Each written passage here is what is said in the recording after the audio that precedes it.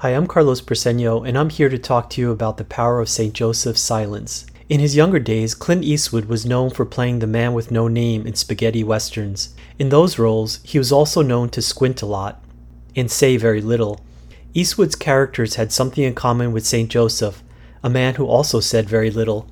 In fact, in the entire Bible, we don't hear a single word that Joseph ever said. This brings up a matter of great significance for us, and it has to do with silence.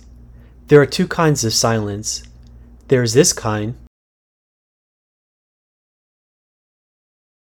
and then this kind. What's the difference, you ask? In the first example, I want you to imagine the silence of St. Joseph. It is where he carved out time to pray in silence and carved out space in his heart to receive God's words in silence, which came to him through reading Holy Scripture and through listening in dreams, through the messages of angels. He was also open in receiving God's love, which can often be found when God communicates to our hearts in silence. Here's how St. Teresa of Calcutta put it. We need to find God, and he cannot be found in noise and restlessness. God is the friend of silence. See how nature, trees, flowers, grass grows in silence.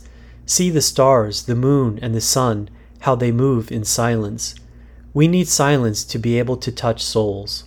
Thomas Merton, a Trappist monk, expressed the power of silence this way, quote, "Silence has many dimensions. It can be a regression and an escape, a loss of self, or it can be presence, awareness, unification, self-discovery. Negative silence blurs and confuses our identities, and we lapse into daydreams or diffuse anxieties. Positive silence pulls us together and makes us realize who we are, who we might be, and the distance between these two." End quote. There's great power in positive silence, and St. Joseph reflected this in his acceptance as Jesus' foster father.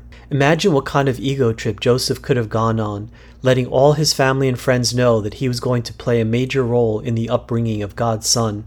However, to play his part in salvation history, Joseph accepted his humble roles as guardian to the Redeemer, protector of his precious wife and son, and a virtuous man who obeyed God at all times.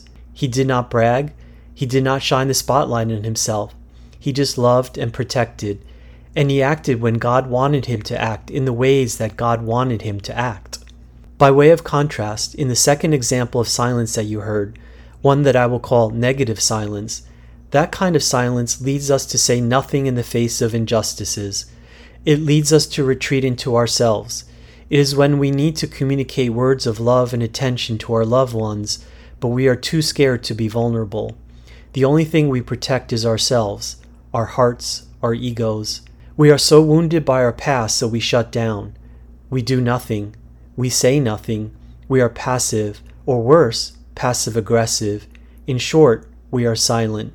This negative silence is the opposite of how a just and virtuous man should act. Positive silence gives us room to listen to God in prayer. And then, like St. Joseph, we act upon what God is telling us to do. If we learn to follow Joseph, we will learn what Pope Benedict XVI once wrote about Jesus' foster father. Quote, "His silence is steeped in contemplation of the mystery of God, in an attitude of total availability to the divine desires." In other words, St. Joseph's silence does not express an inner emptiness, but on the contrary, the fullness of the faith he bears in his heart, and which guides his every thought and action. End quote. Men, let us learn to bring silence to our prayer lives so that we grow in the fullness of faith, so that we learn what Jesus learned from his Father, which is something that Cardinal Robert Sarah, from his book The Power of Silence, wrote about this way. Quote, "Jesus lived for 30 years in silence. Then, during his public life, he withdrew to the desert to listen to and speak with his Father. The world vitally needs those who go off into the desert, because God speaks in silence." End quote.